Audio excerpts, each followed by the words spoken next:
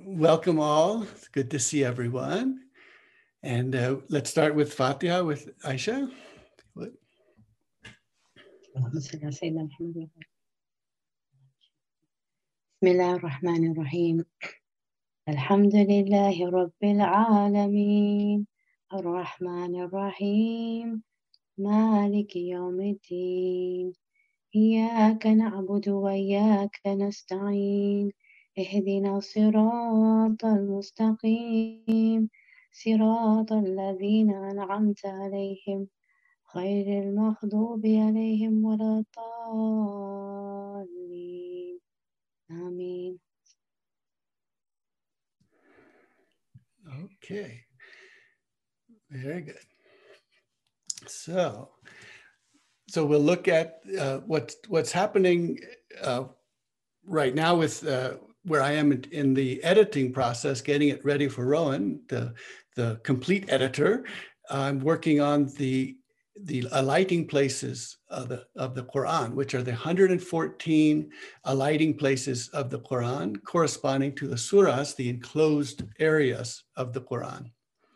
And we'll be looking at the shortest surah, and you'll see, and so there's so much that I've learned from this that I'm still working my way through all of this. So I'll have to be watching, am I saying things the way I understand them correctly, and so I'll just have to keep watching that. But I have shown, we sent out some of the key texts already.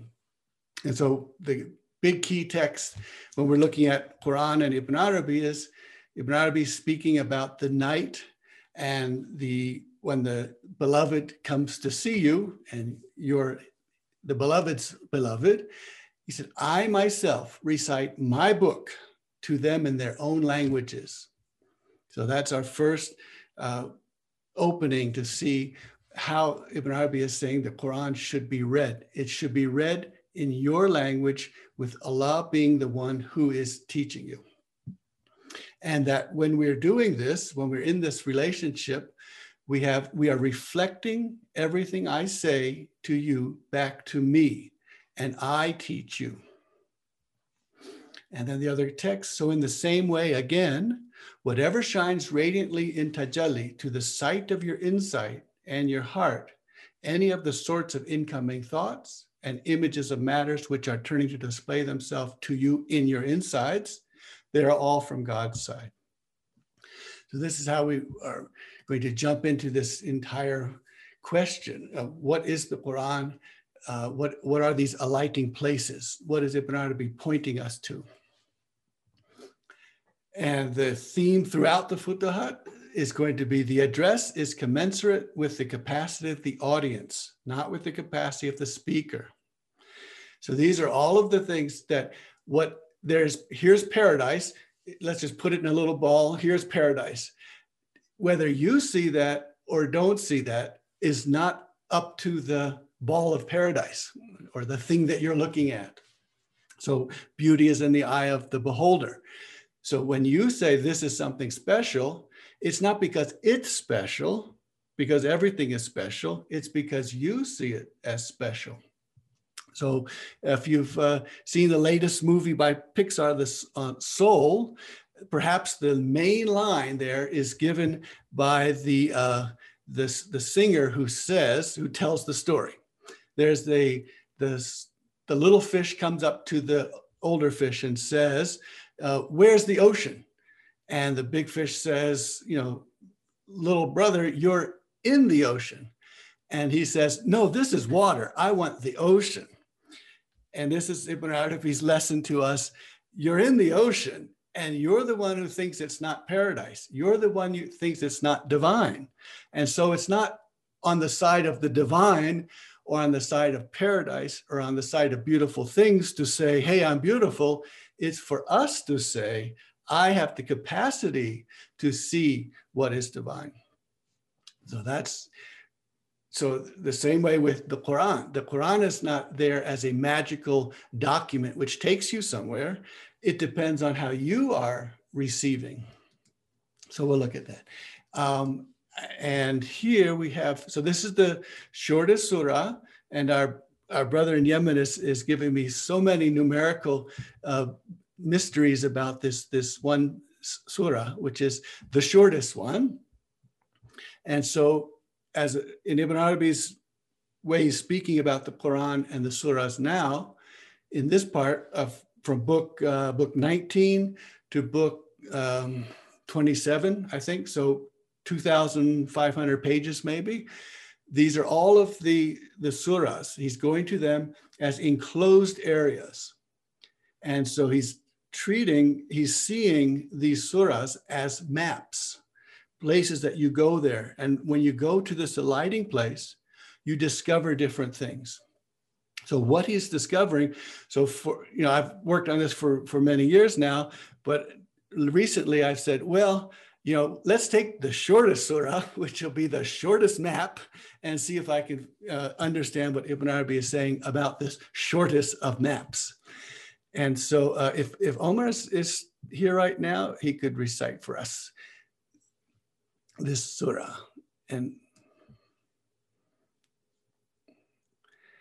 I don't think he's here.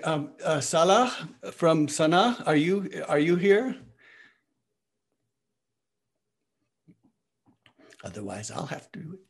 Yes, I am here. Salah, if you could read in the Quranic Arabic, and then also perhaps the translation. أعوذ بالله من الشيطان الرجيم بسم الله الرحمن الرحيم إنا أعطيناك الكوثر فصل لربك وانحر إن شانئك هو الأبتر صدق الله العظيم. Please forgive me, dear Sheikh, I can't see very well, so... Yeah, I'll go ahead and take that. Thank you very much. Okay. The one translation is, indeed, we have granted you the Kawthar, so pray, bless to your cherisher and sacrifice. Lo, verily, your insulter, he is the one with no progeny. So today we will look at two parts of the shortest surah. And Ibn Arabi is calling this alighting place, the alighting place of the pool. So on Ma'rifah, of an alighting place of the Hawd, the pool, and his secrets, part of the Muhammadi station. So we'll begin to look now at where Ibn Arabi is going to take us in this surah, and I'm seeing it as very much as a map. So he says, over here in this verse, you find this, and then you find that, and then you see this. So he's really directing us throughout this alighting place.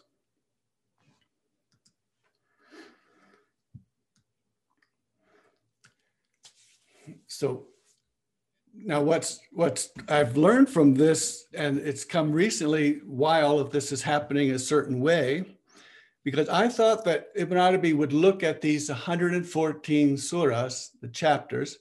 I thought he would be looking at them in a kind of a deconstructing way, or he would give us a verse, and then he would give us the meanings of the words, and then the other derived meanings of these words. And then he would give us the commentaries and the understandings and the meaning. So that's in a sense how he does in other parts of the Futuhat. But here he doesn't do that at all. In fact, if you're not sort of clued into understanding that he's going through the surahs one by one, starting with the last one, the 114th, and ending with the first one, Fatiha, because he's saying that the furthermost Imam backpedals. And so that's a kind of a geometrical mystery that he gives us. So we're going backwards from 114, 113, 112, 111, 110, 109, and 108. So now we're on 108. It's the shortest one. And so I thought that what he would be doing is saying, okay, here's a verse, Inna a'tainaka al-Kawthar, and he's going to explain that to us. But it doesn't work that way. And he doesn't actually quote or cite the verse. What he does is he jumps straight in and says, this alighting place is going to be labeled the pool, which is a place where water collects. And then he's going to tell us that when you are in this alighting place and you are roaming about, you'll find certain mysteries. And so we'll look at two of those. And the way this is working then is not verse, explanation, grammatical analysis, semantic analysis. It's not anything like that. It's here's what you find. And so what he's saying without being able to say it, because no one can say it, he's going to the source. He's going flush against the membrane where the light is coming, where all of this is coming. All of the divine emanations are coming. And he's at that membrane and he's receiving it directly. He says, when you will see this and you will see that. And then after that direct flush against the membrane, then there's all the filters. And so now what he sees is what's filtered through language and culture and all of our individual mixtures, are the ways we are. And Ibn Arabi has said elsewhere that what we want to do, what the people that are these seekers, that his family, his people, what they want to do is go to where the Prophet ﷺ was standing while he received the revelation. So come to the place where Muhammad ﷺ was standing, was there, and he received it here. And then go to that place and you will also see it unfiltered in your own language, in the words that you as your individual self understand. And so this is how we're going from a light in a way, and then it gets filtered through words, languages. It gets filtered through documents, texts, works, sacred books, all of that. Those are all filters. And Ibn Arabi is going to be suggesting to us that all of these filters are, in a sense, equal, because they're all filtering what is the divine.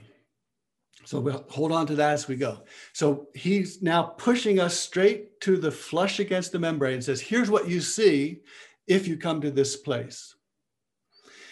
You'll see this verse in Quran: if they had stood with the Torah and the gospel and what was sent down to them from their Lord, they would have eaten from above them and from below them. And so this is, in a sense, the context is the manna from heaven. So that manna kind of came from heaven. And then below your feet is usually understood as things that you do to work. So you receive your food either as manna from heaven or from your hard work and sweat and working the earth. So that's below your feet. And Ibn Arabi is saying, he's giving us a very different way of understanding this verse. He's saying everything is manna from heaven. Everything is coming down flush against this membrane. And you should receive either from there or from the feet of people who are there. So when he says they could have eaten from beneath their feet, he doesn't mean there, meaning we people down here using our feet, our work to get things. He says, no, their feet refers to the people receiving manna from heaven, receiving from the divine directly. So there is divine instruction that some people get. And then the rest of us, we don't then try to make our own food with our feet. We go to their feet and get what they received as a gift. So they would have eaten from above them, and that is the end result of taqwa. So if Allah says, if you have taqwa, if you are aware of me, then I will teach you. So be aware of God, and God will teach you. So Ibn Arabi is telling us we're not getting this knowledge from our feet working hard. We're getting it as a gift, as a teaching from the divine. and that everyone else who doesn't receive that, if they can't find their way to receive that, they should eat from under their feet and receive from what they have received. So the other verse, if you are aware of God, he will make for you a criterion. And then he said, the Rahman taught humanity the Quran. So there is, so in sort of the typical Islamic understanding is there is gifted knowledge and there's earned knowledge, merited knowledge. And Ibn Arabi says there is no such thing as merited knowledge. There's only gifted knowledge. So gifted, and if you're not personally gifted with that knowledge, you eat from under the feet of the people who are gifted with that knowledge. And these are the people who, when they read the Quran wakes up and stands up. So these are the people who make the book stand up from drowsy reclining. You see the interpretations of the experts lay him down sluggish after he had been standing up. So the experts, the ulama, the scholars, the religious experts, the grammatical experts, they put down the Quran with their activity after the Quran had been standing up and ready to speak to you.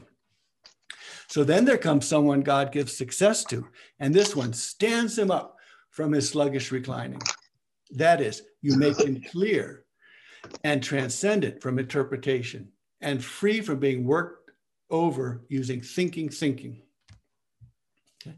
So we'll label this place where you are gifted with knowledge from the divine.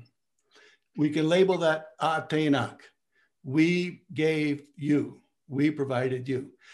So Ibn Arabi is saying you can't take the word Atainak, we gave you, from this surah, and derive from it meaning. What you do is you go to that place where it was revealed, and God himself will reveal to you the meaning. And then when you wake up or want to speak to someone else, then you say, oh, that's the word Atainak, we gave you.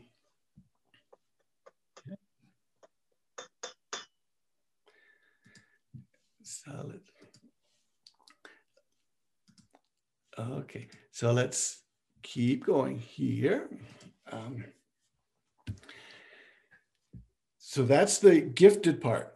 And then without any kind of division or sectioning, he's now putting in another vision of which is the particular or the individual.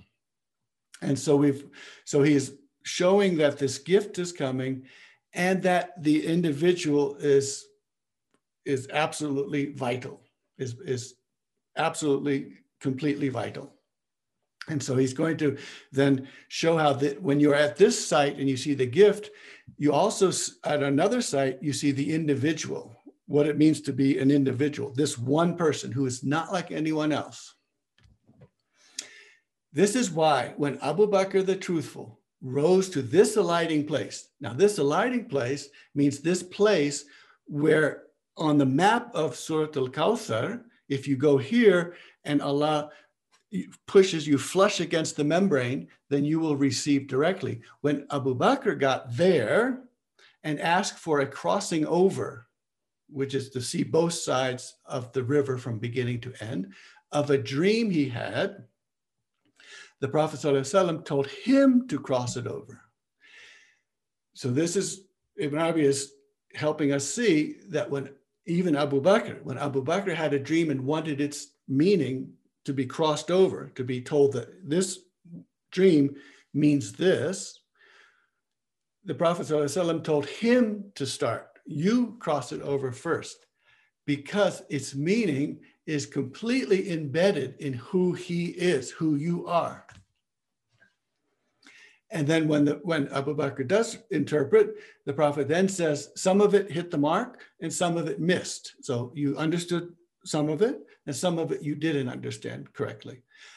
But that even though that is the situation, and even for someone like Abu Bakr, still he was the one who was to begin the interpretation of the dream. So now we're looking at back to that pond and the pool and the place where water pools, the place where water is collecting.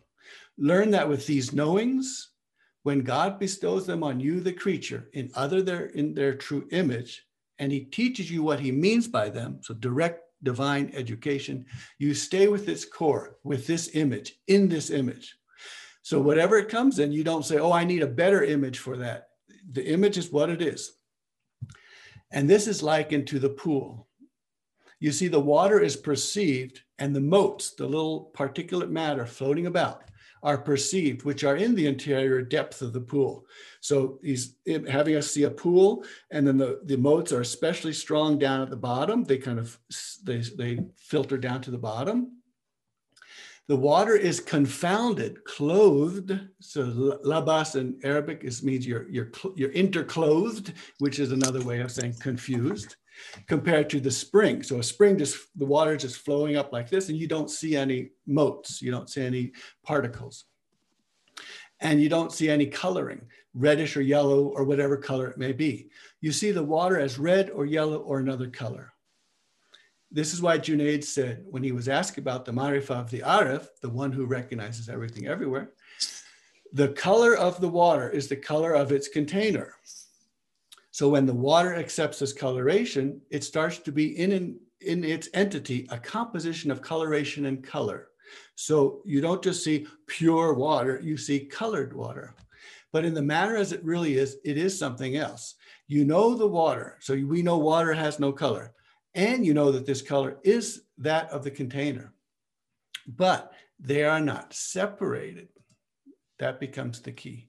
So in this pool, we are beginning to see that the vessel, the pool, has motes in it, has particulate matter in it. And that is telling us that it's part of the pool, of the water, to have motes.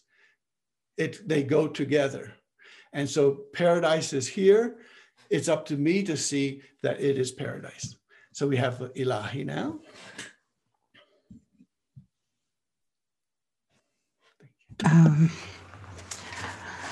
Ahmed Badawi, axis of the Sufi way, we will enter your ecstasy. Ahmed Badawi, axis of the Sufi way, we enter your ecstasy.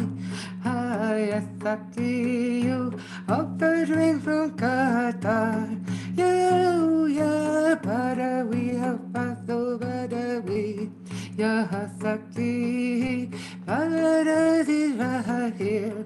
Ya Badawi, oh beloved friend, I only long drink your wine and plunge into the essence of your love. Oh beloved friend, I only long drink your wine and plunge into the essence of your love. Hayasaki, you offer drink from Qatar. Ya Badawi, Badawi, Ya Hasaki, paradise is right here. Ya Badawi.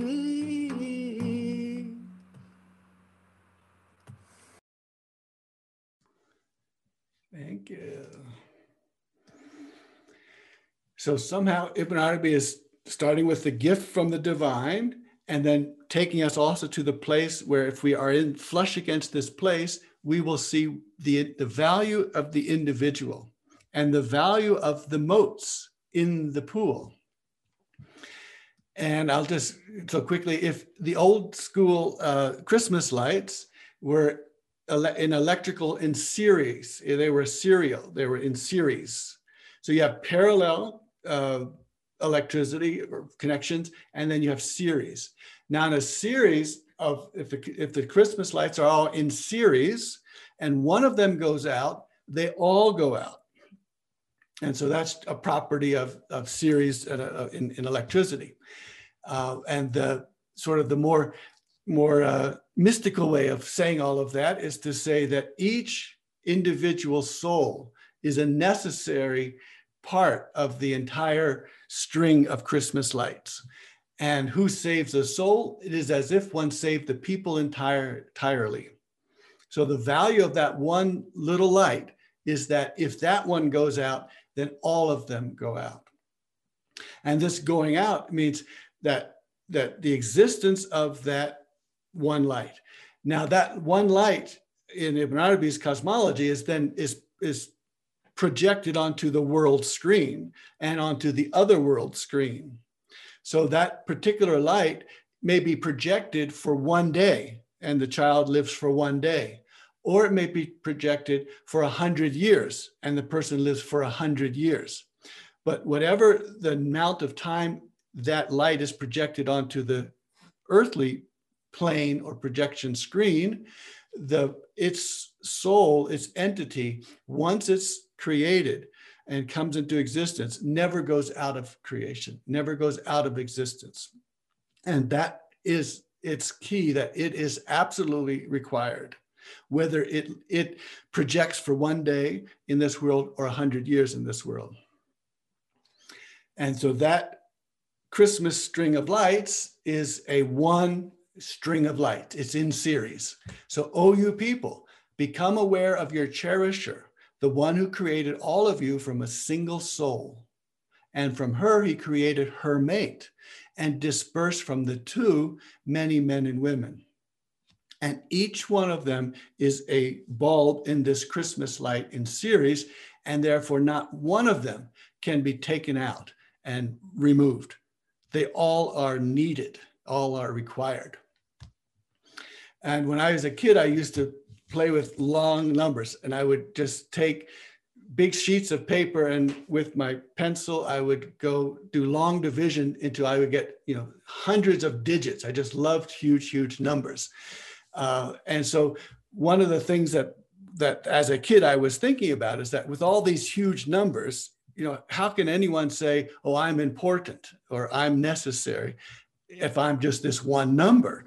And I thought, so that was in the back of my head as I did these long divisions. But Ibn Arabi will tell us that each individual is completely necessary, not for what it's going to do, but for its being, just to be. And so the value is not what it does, but that it is. And so when we see that Allah is looking at the mirror, the image is you, that each image has to be there, has to exist. If you take one out, you are lessening the amount of art that the divine is looking at. And so that cannot be taken out. And the value is not, this person really gives a lot of light to the world. This person's a really nice person. Ibn Arabi says that if you're a friend of Ar-Rahman, then you've got to be careful, because the Arab proverb is, watch out who you befriend, because you will take on their custom or their religion. And Ibn Arabi says, if you want to be a friend of Ar-Rahman, here's what's going to happen. Ar-Rahman takes someone who has done nothing but horrible things and has been an idolater and never thanks God and is just a horrible person. And he's done this. And what does Ar-Rahman do? Ar-Rahman extends this person's life on and on and on. So it's not, it's quite clear that if the goal of this person was to have that person be a good person, and if he's not a good person, well, just cut his life short. Well, that's not the way Ar-Rahman works. So Ibn Arabi says, if you're going to be a friend of Ar-Rahman, you're going to have to be good to everyone, even if they don't acknowledge you or are nice to you or anything. So that's the background for each entity is required, is necessary. And so Ibn Arabi's illustration of that with numbers is when you take a number like 500 or 400 or 939 or some huge big number that I always like to play with, when the one is removed, the number disappears entirely. So if you have the number 593 and you take one out of it, it's no longer 593. It's gone. And so the one can never be removed. The one that is in every entity is necessary, just the way the Christmas lights in series Each one was necessary. And if one was removed, they all go out. So the one is necessary. And then the aleph, if the aleph is taken out, the word disappears entirely. So if the ah sound, if there's any kind of sound that's coming from the chest through the mouth, if that's removed, then the word disappears completely. And so if this single entity, which is the well, the point, the source, is simple, that means not composite, it's simple, it doesn't have pieces, then removal of any of its emanations removes it entirely, in its entirety. And if you preserve any of these emanations, the entirety is preserved. And the same way, if the single soul breath that we read from Sūrah al-Nisa up there, if the single soul breath is simple, one, and not composite, then the removal of any sound or emanation removes the entire word. So the souls come from one soul, and then they make lots of other souls, but they're all connected because they are all one soul. And so any removal of any soul removes all the souls. So the words of God never cease and are never exhausted. So Allah speaks, looks at the mirror, you are the image, and you will never not be. And you can never be removed from the equation. The projections of your images, these images might last a day or last 100 years in this world, but they're in all worlds, they are always there. So he puts these all together, and then, so he's saying that each of these, so the first place that you go to, gift, educated by Allah. God is teaching you himself. And then the other place that you are flush against the membrane, you see why you are an individual, why you are a mote in the pool, and while the pool and the moat are necessary, and that one doesn't want to clear away the moats. So when water is rushing really, really fast, when you're in the white waters and you're just flying and flushing through, you don't see any moats. And so you say, oh, this is wonderful. And then when the water stills, when it comes into a collecting place, suddenly you can begin to see moats, and then moats are beginning to settle on the deep interior of the well. The moats were there while the water was flying around and going in white water, and they're also there, but now visible when they're in the pool. And it's up to us to see, we are containers ourselves, to see that all containers are necessary containers, and all of them are divine. So now we have this ilahi. Every breath is a path to Allah, each life an open door, beloved. Every breath is a path to Allah, each life an open door. Hi, hi, every soul says yes to the truth. Illallah, hu, Yahoo. Every soul is praising the truth. Allah alone, beloved. The holy friends are past description, their ways are manifold, beloved. The holy friends are past description, their ways are manifold. Hi, hi, they're clear. Dawn is divine unity. Illallah, hu, Yahoo, their green springtime, divine unity. Allah alone, beloved. Thank you. So when we're at that source, at that place in the membrane, we receive directly. We're taught directly. We're given knowledge and meaning directly. And then we, in a sense, turn around, want to then convey this or speak about this to someone else, and then the filters start coming in.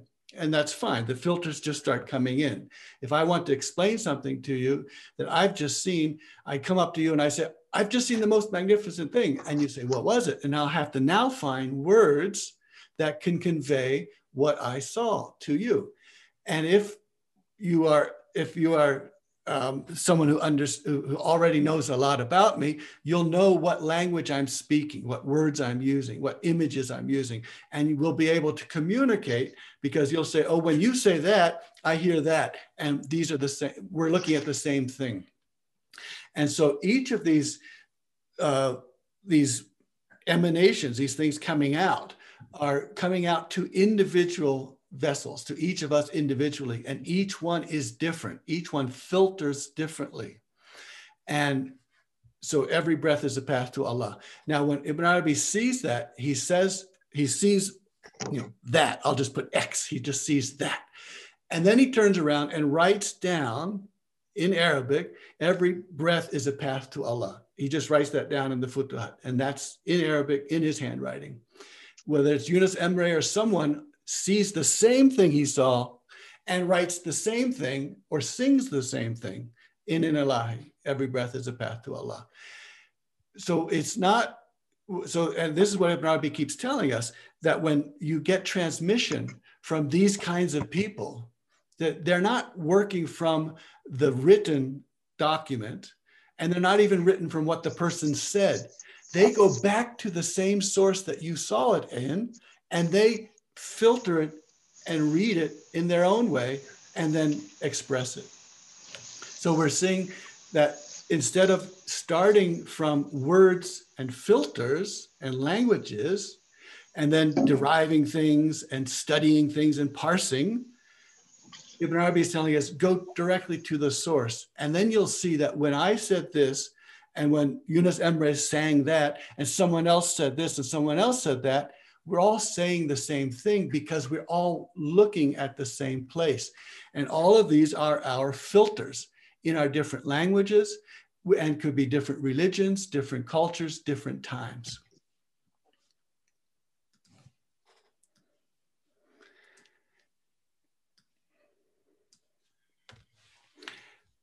So this is the pool with the moats.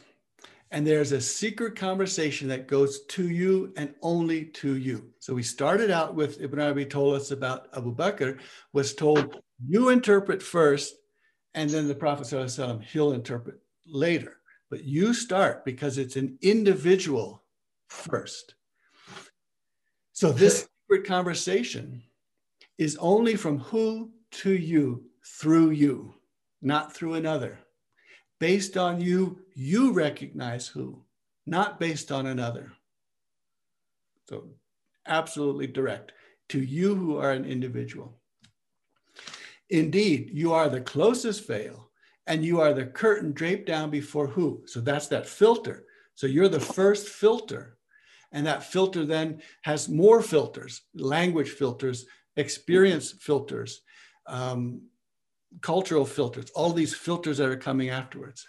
Because you are a curtain and a veil, because you are a filtering device, you can distinguish who from your boundary. So as a filter, I can say, here is who filtered in me uniquely.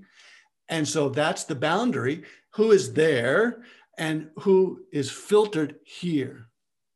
As there are in the pool, which is in the other abode. So that means the Kawthar in the garden, many cups. So there'll be a fountain with many cups to drink from, as many as the numbers of drinkers of the pool. And as the water in the vessel is in the image of the vessel in shape and color, we know for sure that knowledge of God is as many as the measure of your perspective and your preparation and what you are involved with in yourself. So all of this knowledge, when it comes to knowledge and filtered, everyone is different and each knowledge is different, and each one will depend upon your filter, your experiences. And so you are absolutely necessary for this, because you are the only one who carries this knowledge. You are the only one who carries that particular knowledge. And so you're absolutely necessary and cannot be taken away, or their knowledge will be, knowledge will be lessened, made deficient, will vanish. And so therefore your knowledge, whatever it is, each time you have knowledge and each time you are given this, your experience and your particulate matter is absolutely essential. No two will ever come together in a single knowing concerning God from any facet, because no two will ever come together in a single personality. Then no two people are the same. So we've looked at that with gender, with biological sex, body morphology, all of these things. No two people are alike. There is no normal curve. There is no normal curve. There is only individuals, each one different. And no two will be sitting in the same place. No two will have the same biological sex, gender, culture, language. No two will be in the same place. It is just not correct. In fact, inescapably, in two, there will be something that occasions differentiation in order to affirm the entity of each one distinctly. If it were not that way, it would not be correct to call them two. So not one recognizes the true except oneself. You recognize the true by yourself, not by another.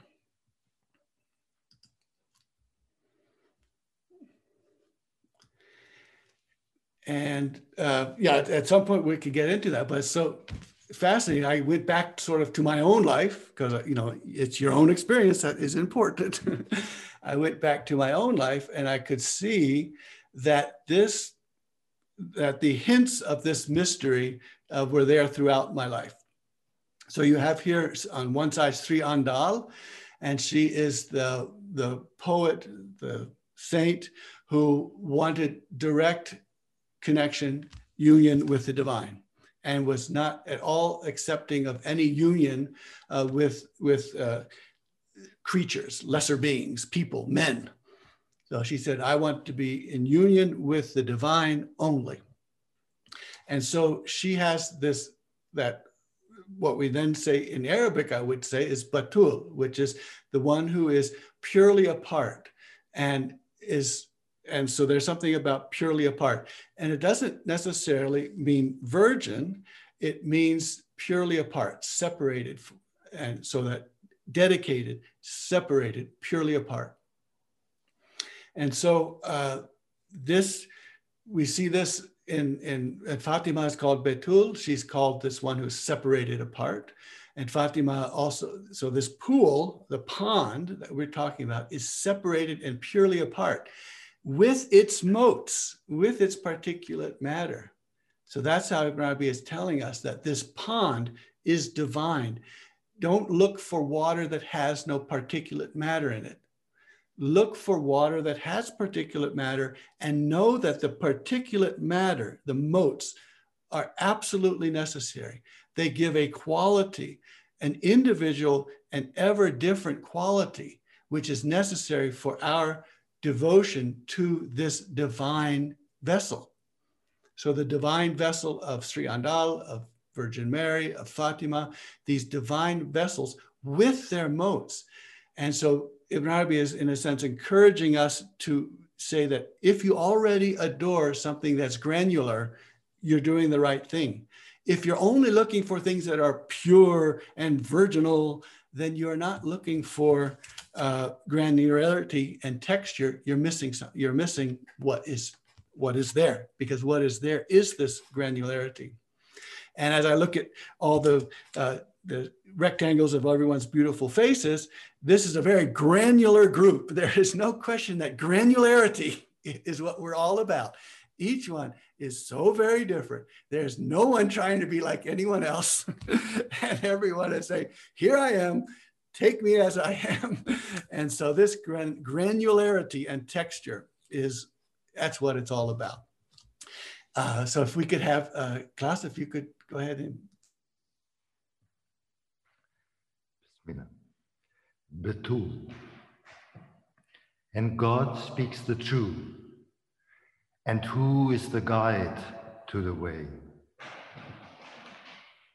The alighting places of the pool and his mysteries are step levels of knowing and his lights. He is part of the knowing which does not cease.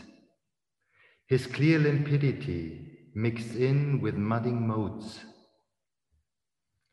The pool's location is stamped nature, which is his motes and particles, catching up to the interior depth with his clots and clumps.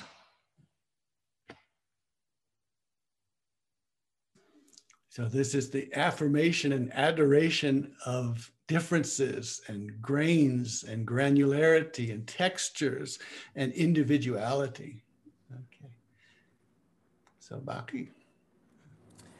This nightingale, stranger to space and time, I flow here from the garden of purest sun. That abode is the preservation, O divine face, gazing, gazing. This my song, because so beautiful, as longing grows deeper and deeper. The earth is singing in the constant, nothing surpasses this passionate love. This bold lover questions the source of being, why the soul flies into the veils of creation. Though the light of the application can flash from heart, Lazar to Lazar.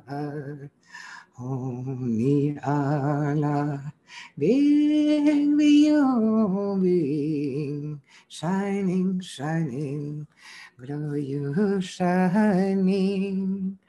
This dervish is now complete, nothing surpasses this passionate love. Nothing surpasses this passionate love. Thank you. So why does the soul fly into the veils of creation? Why can't we just stay in the membrane, flush against that picture, flush against that image coming at us, flush against the divine? And why do we fly into these filters? Why do we fly into individuality and difference and filters and motes and particulate matter and granularity? And so the answer from our perspective might be difficult to find. From the divine perspective, it's easy to see. It's the flashing from Allah's heart to Allah's heart. It's wanting to see all these particulars, all of these individuals, all of these different experiences, and wanting to see that means that each one is necessary. Each one is necessary. We have one more slide, which we'll work on next week, inshallah. I think we could probably, I thought I had so few slides, it would be such a short one, but it just kept going. So there you go. So alhamdulillah, thank you very much. It's wonderful to see everyone.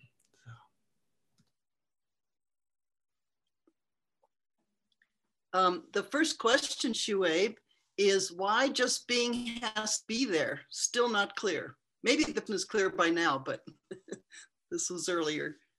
Yeah. So the brave soul is, so when you are a brave soul and you're speaking directly to the divine, so you say, why? why am I having to be in this body? Why can't I be in a better body? Why am I in this life when things could be better? Why do I love this person and nothing is happening? Why does all of these things are here? What's going on? And why do we have languages? Why can't we all speak the same language and be able to communicate with each other better? And the answer is each individual, each grain, all this granularity is what is part of the divine picture, the divine picture, to see all of these things. So if you think about, we were just talking, my mother loves dramas and putting on dramas and things like that as an English teacher. And one of the things that was coming clear is that when you have a drama, when you have a play that you're giving, you never see the stage manager, except in our town, I guess. You never see the stage manager. So you say, well, we could maybe get rid of the stage manager. We never see him. And then poof, everything disappears. You say, what about this person over here?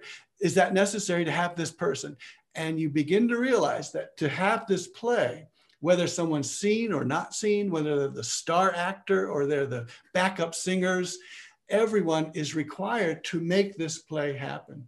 So that's, in a way, Ibn Arabi always goes back to the shadow play, as the shadow play is the metaphor for our life. And that the way to watch the shadow play with joy is to realize that there is a reason why this play is taking place. It's teaching us. And we can't be taught unless we see it. We go through it, and we're able to interact with all of these beings. And all of these beings are absolutely necessary. None can be removed. I understand about the motes being individual, but you said something near the beginning about motes and paradise. Did you equate them? What is the relationship? So the title that Ibn Arabi gives this alighting place is the pool, or the pond, or water collecting area. And it's also Kawthar in Arabic is the multiplicity, the abundance, and it's also the pool, the fountain that is in paradise.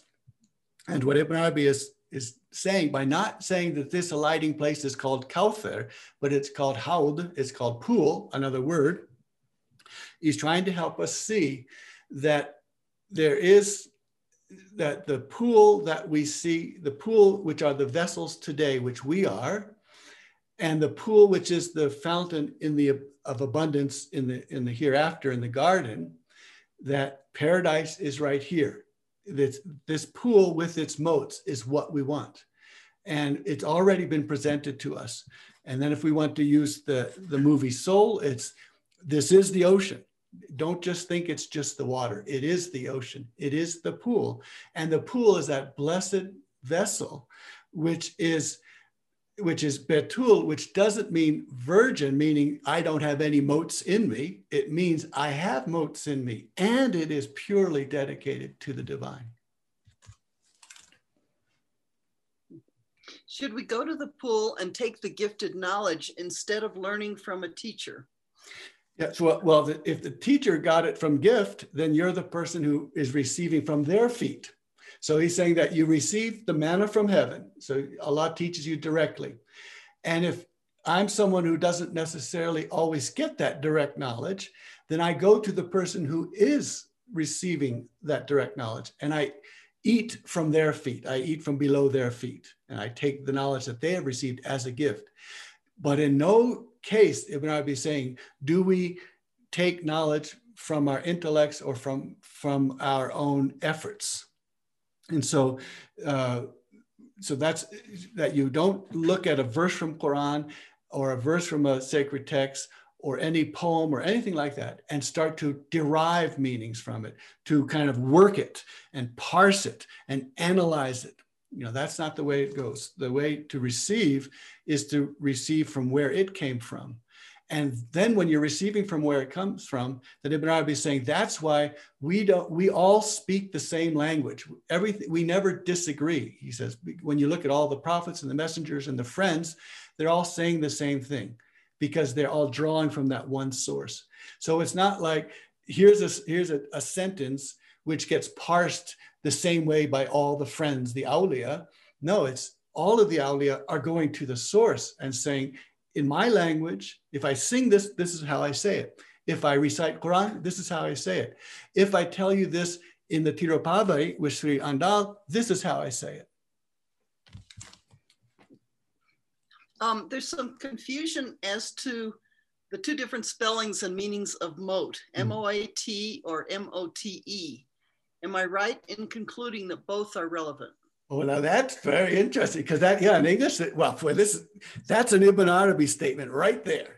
Because moat is the thing okay, so yeah, a moat, the thing that you have to cross over with the bridge, so that you have to cross over the granularity of life, which is the moat, which is, in a sense, protecting the treasure, and then you cross it with the bridge. So yes, I think M-O-A-T works beautifully there as well. I've been thinking M-O-T-E-S, particulate matter, but you can do an Akbarian interpretation and get that one also. Very good. How do we find the practice that best helps us recognize the divine in each moat? Yeah, well, that is the grace of the divine, that the divine brings you to your teacher, to your practice, to your place, to the path. And we realize that as being such a valuable thing. So Ibn Arabi has a whole chapter on, before you find this, all of these things, you can do the following things. You can fast and pray and stay up at night and do all these different things to prepare yourself, because the key is your preparation. And so I have to be prepared to see. So if I am, if something is coming at me and it turns out to be, it's the most wonderful thing in the whole world, and yet if I'm not prepared to see it, prepared or prepped to see it, then it goes unnoticed by me. So the preparation, so that's the focus then is on me. I don't have to say, oh God, make the world better so that it's nicer and more beautiful, in which case then I'll appreciate it. No, it's that, oh, the world as it is as it is. The place I work with is on myself. Shuaib, there are several requests to be on the mailing list for the PDFs. Perfect. Yeah, and I always wonder. Yeah, so I have this chat recorded, inshallah. So I'll go ahead and put your email there if you want anything, the PDFs or anything like that. Email onto the chat, and inshallah I'll find it when the document is saved. Good. The moats are like the imperfections, as when he says it is from the perfection of creation that there is imperfection in it.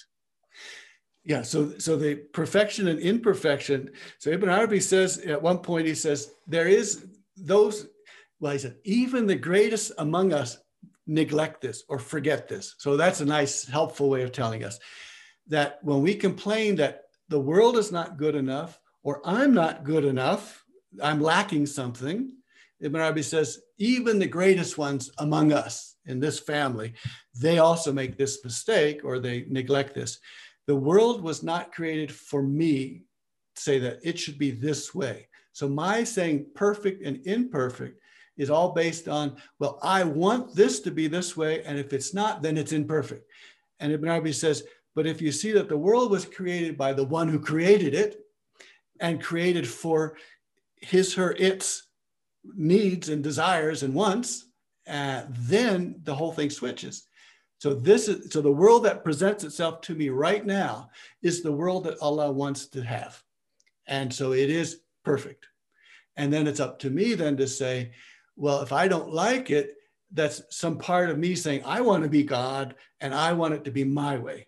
And so submission is to say, the world, if it were my way, there would be less jerks, there would be less stupid people, all these kinds of things, but it would not be perfect. And so I have to, submission is saying that, thank God I'm not in charge of the world, because I can't tell what the best world is. And so I hand this over to Allah and says, you know what's best. And so whatever is happening is what's best. And so then I train myself to receive the world as it is. So.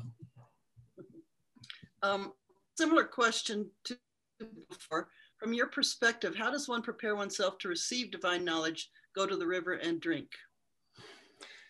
So this is, of course, a lifelong thing, but what has been striking me in the last month or two when I began to really dive into this part of the Futuhat from book 19 to 27, what's so clear is that I'm so used to, and a part, Ibn Arabi does do this in the rest of the Futuhat. You take a word and you study it, and you study the grammar, and you study the lexicons and you say, this is, what's going on here.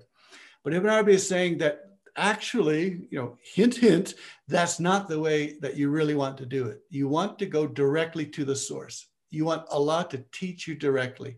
So how many times does he say and cite the verse, be aware of God and God will teach you? That's almost every fourth page has that verse.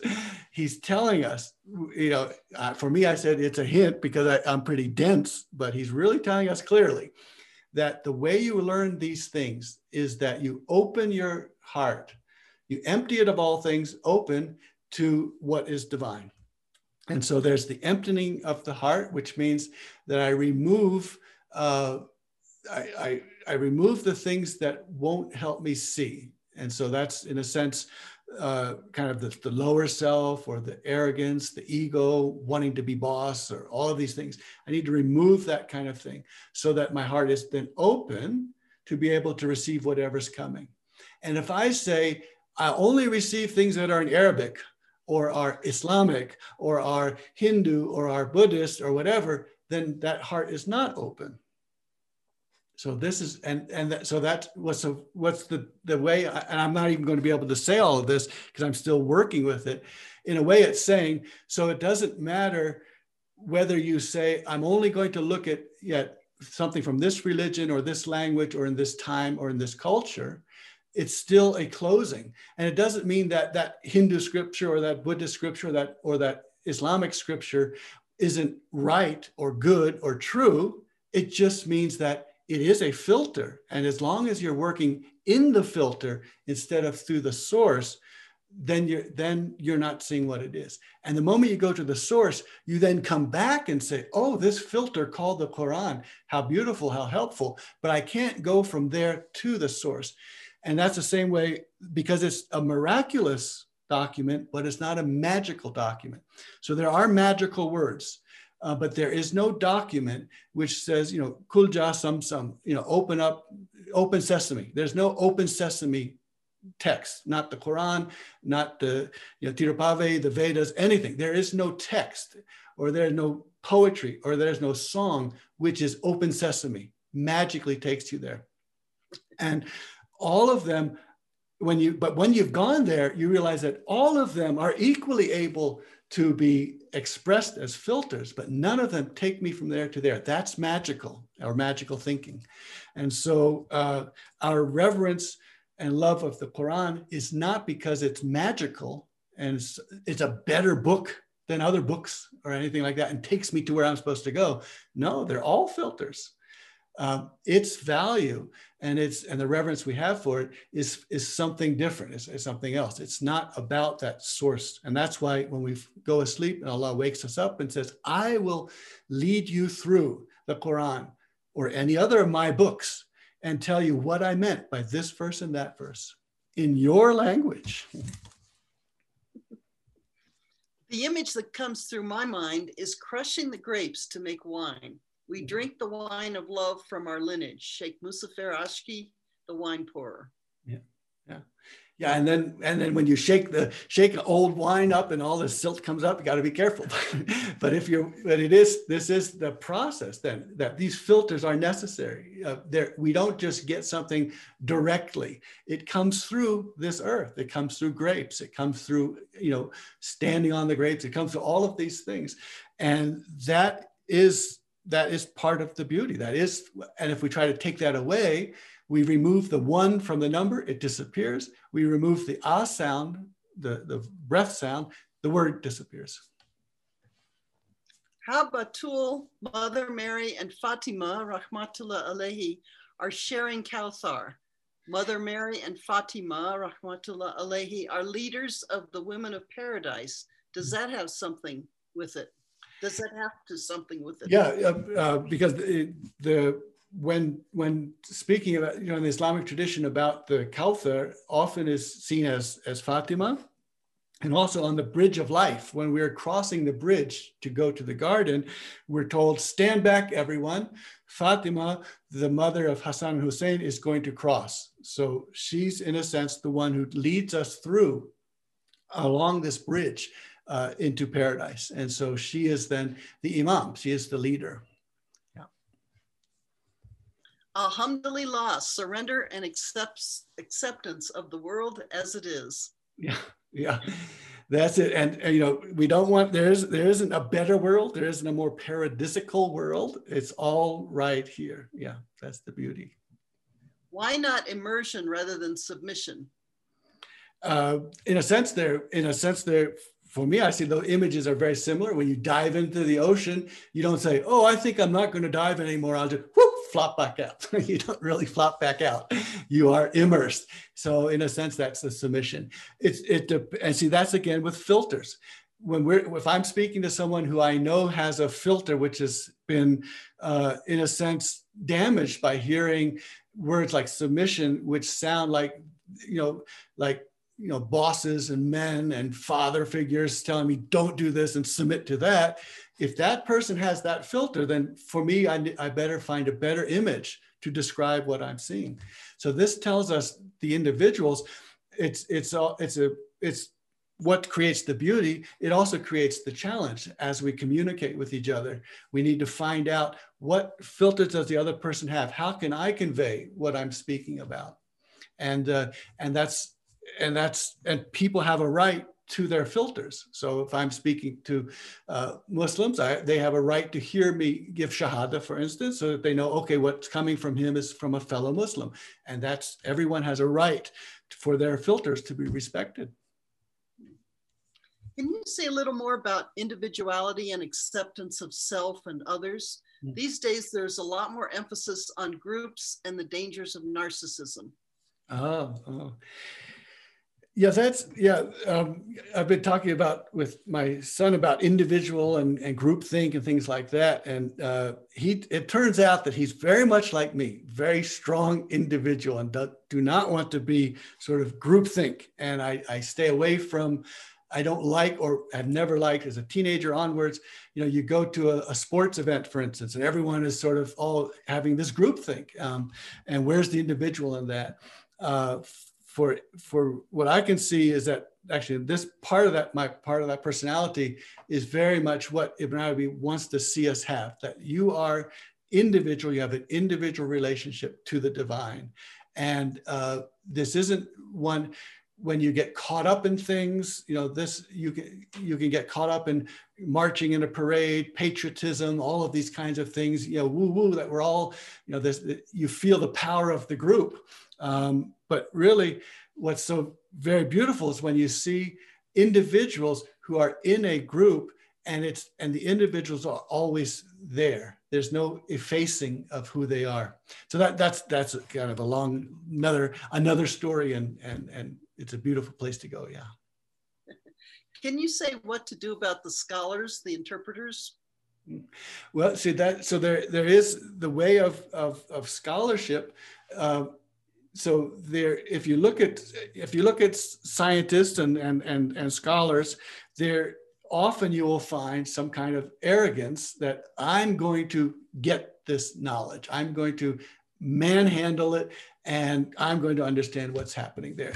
And so they say, don't bother me, God, don't bother me, anyone else. I'm going to use my intellect and my dictionaries or my formulas, and I'm going to crack the code, and I'm going to figure out what's going on.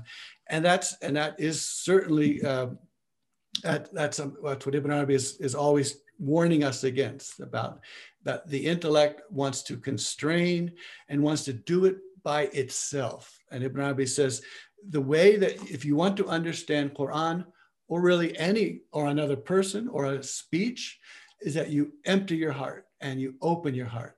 Then you understand. So if I want to listen to someone, my heart has to be open.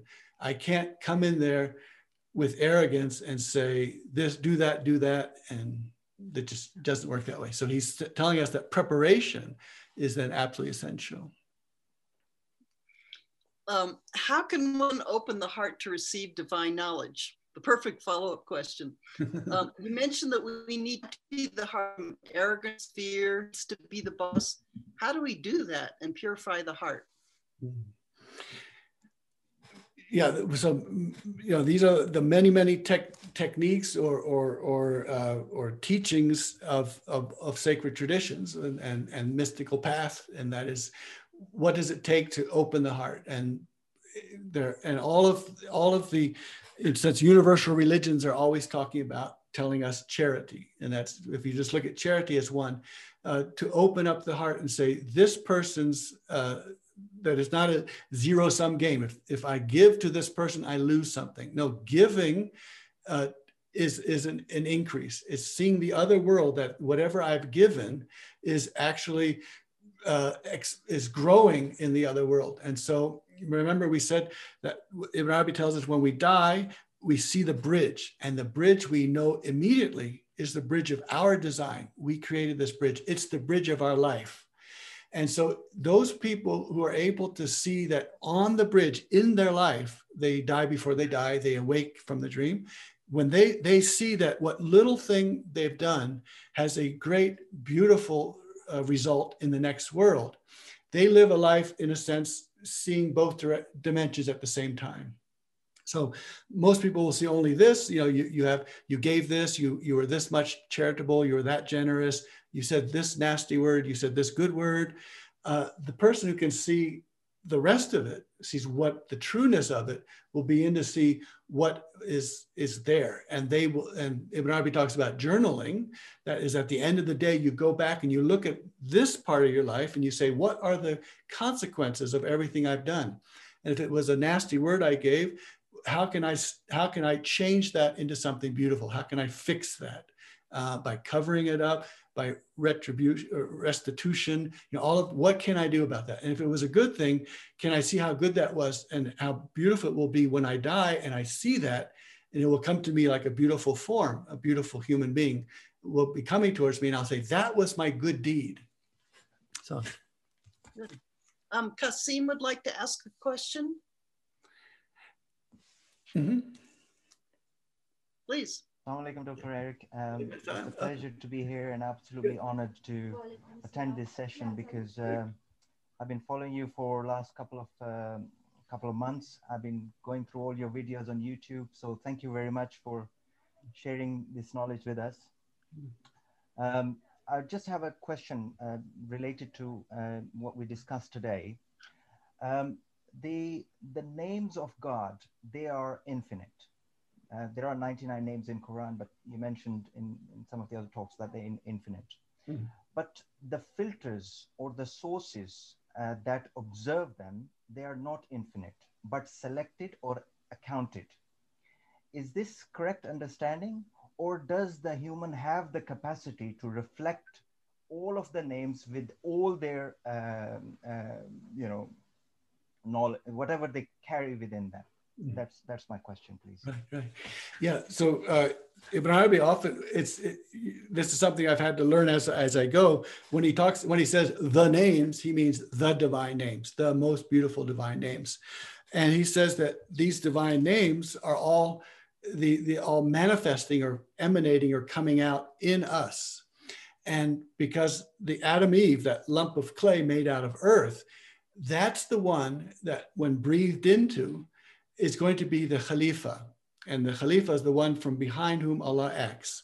And so the specialness of humanity is that all of the names can be manifest on this thing called humanity, on this earth clay clump called humanity. And that none of the other beings had that given to them. So, and so each one of these manifestations then is our entities, and they are therefore the words of God, the kalimat Allah. And all of these words of God, as we know, you and me, none of us will ever disappear or cease to be, because the words of God never end. So all the pens are oceans and ink and all of that imagery, that means that we will never end, and there will never be an end of these entities that you and I are. And we are there. And what's special, the cosmos was in existence for a long time until Sunday, Monday, Tuesday, Wednesday, Thursday, Friday, the human being came out. This last being was the being which is earth-based And because it's earth-based, it automatically receives the imaging of the divine. And if something is fire-based or light-based, it doesn't necessarily automatically receive the divine imaging. But we are, the best Kodak film because we receive each image. And no matter who I am, good or bad, nice or stupid or whatever I am, I'm actually receiving all of these images that are coming at me. And so humanity then is one, because it's like the Christmas lights. Each one is there and each one is necessary and each one is in series, and therefore all of them are important and necessary, and each of them are receiving divine names every moment, whether we realize it or not. Then it's still like that. Can you increase your speaker? Yeah. Batul, can you increase your speaker so we can hear you better? Yeah, a little bit louder, yeah. Can you hear me now? Yeah, a little better. Okay, all right. So if we look at the majesty of God, Allah, right? Even if you look at all the creations, whatever is being created, it is still quantified. So from that perspective, the observer is still within the quantified field, although it's able to, so it's, the earth, for example, it's a quantified object. The angels, they are quantified objects. So the reflection is still on a quantified object rather than being an infinite. Although the quantified object has the capacity to reflect, but at the end of the day, the object is still quantified. Is that correct? Okay, yeah. Well, so in a sense, you're looking at the idea of the infinite and then the finite, and so the finite. So what the reason that each finite grain and granularity is important is because they are. If you take one away, you're even one less from infinity. You're even one less from the big number you want to see. So that's to that extent. But also, we need to see this entire humanity as this loop that we looked at, the loop that has the one visible, invisible, visible, invisible, and the light of Muhammad that's invisible then becomes visible during the night of Muhammad sallallahu alaihi wasallam, becomes invisible again, and then on the last day becomes visible. When you see that loop, that is a loop that has contained the infinite. And so this is one of the mystic, sort of mystical mathematics, is that how can something that seems finite contain something that seems infinite? And we, in a sense, we kind of give up on the math of that and we just sing songs about it. This vessel contained the infinite. How did Mary, Virgin Mary, how did Mary contain the Word of God, the Spirit of God? Who knows? We can only sing about that. But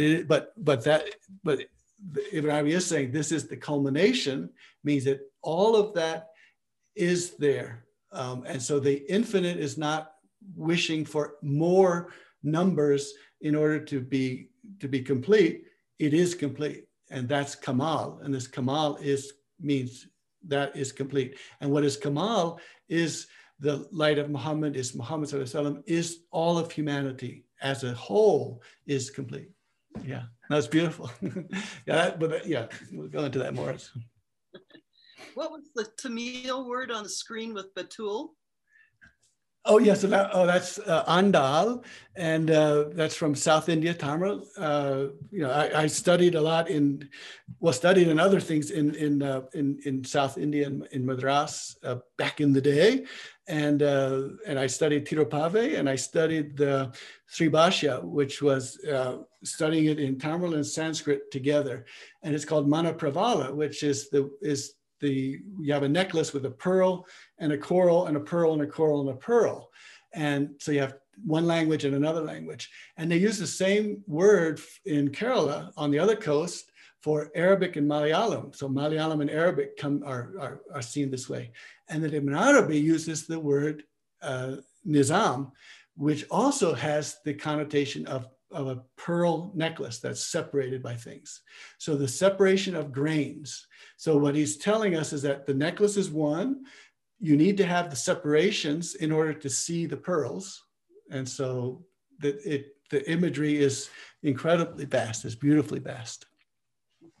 We're given a magical key of La ilaha illallah, which takes us to the source and the present moment. Mm-hmm. Yeah, and so one way to look is the difference between miraculous and magical. See, Ibn Arabi says there are magical words. And so there are sort of words that, and he doesn't talk too much about it because he has to hide them from people who would use black magic and things like that. And so words can be very powerful and can have all these effects. And he doesn't want to give his book to go into the hands of someone it doesn't belong to and sees black magic and things like that. But for the seeker, all of these words are magical, miraculous words, and every path is a breath, and every breath is a path, and everyone is going to where it needs to go. Yeah. Will you kindly connect Kawthar with Tasneem? Yeah, I don't have anything on that right now.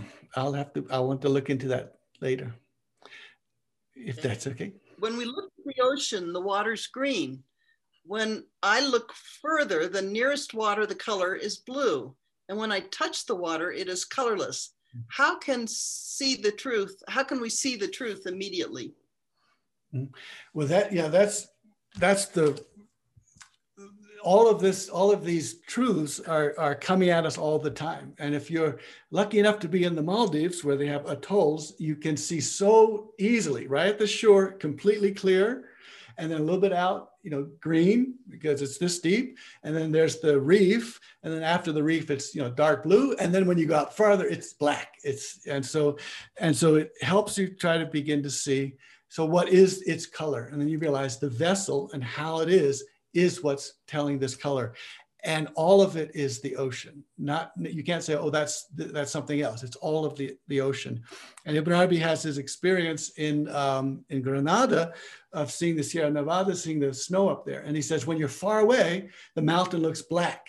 And when you get closer, you realize that there's white snow on top. And so what is the color? Is it black? Is it white? And so the answer is yes. Pool is the alighting place where to receive gifts. Drinking from al-Kawthar doesn't mean to meditate on each of 114 surahs, thinking of the source with open heart. Yeah, so Ibn Arabi says that what Bayezid Bistami did was that he did not die before he had manifested the entire Quran. And what that word means is that you go to the place where each verse was revealed. And so this is Ibn Arabi's telling us that there's one thing, you don't go from the text to the truth, you go from truth to text. And so go to the place where the truth was revealed and see what text came after that, what verse came from that. And now you understand that verse as it came from the true, which is completely different from starting from the verse and trying to get to the true. So you start from the true and you go to the verse. And so, and then there are the hadith that the person who has done that has put the Quran in between their shoulder blades, has ingested nabuwat, has ingested prophecy. It's like the true dream, because you have gone to the place where that direct communication takes place. And that's the place where in the third part of the night, when Allah comes down and says, the night is mine and I will teach you in your language. And so that's the specialness of the third part of the night. And so we look for the divine who is approaching us and saying, let me tell you what I meant by this verse and that verse in any of his books. How can we stay in a state of preparation, empty ourselves when we're exposed to so much information in our daily life? Yeah, that's that. And this is even a stronger issue in the last, let's say, 20 years or 50 years or something like that. Because when you think about it, if I see, someone crash, a car crash, or someone bump into each other, or get hurt or something, then I have an immediate reaction to it. My whole body reacts to it. But if I see someone on the other part of the world having the same situation and there's nothing I can do about it, and so my body wants to do something, but the person's on the other side of the world. So we have really gotten into a situation where it's very difficult to have the quietness and stillness that we need. See, the water, when it's rushing, still has the motes, but we don't see them until the water stills. And so we want to find that still place where the water pools. And when the water pools, then we see the motes and we see the beauty of the individual things. And that's not the same as being deluged with water and not being able to know what the heck I'm supposed to do. So stillness. And Ibn Arabi talks about the three kinds of people. Some go out into the wilds to be alone. Some, when the city is going this way, they move this way. Or they put the curtains down in their house and they stay there to be alone with the divine. And that desire to be alone is to be still enough to be able to hear the divine. Well, there are lots of appreciative comments here. What a beautiful way to start the year. So grateful to you and all the beautiful friends gathering here, wherever we might be physically. Yep. Lovely, profound, thank you. Just sing. And granular New Year. From what I know, Tasneem is the stream that flows from the Kawthar. Okay, beautiful. Okay, let me follow up with that. Beautiful. Yes. Oh, that's nice. That's nice. Good. So there's the streams that flow, and then we have the 4 rivers of paradise that come down here. And Muzaffar Effendi, he used to say that these 4 rivers that flow from paradise are one flowing from here, one flowing from here, one flowing here, one flowing from here. When you cry, like, in wild, grief and love and all of these things, you just start flowing the river. And so when you are crying that way, crying from love, then these 4 rivers from the other world are flowing through you right now. Oh, that's beautiful, that Tasneem. Let me follow up on that. I'll study that and look for that. Good.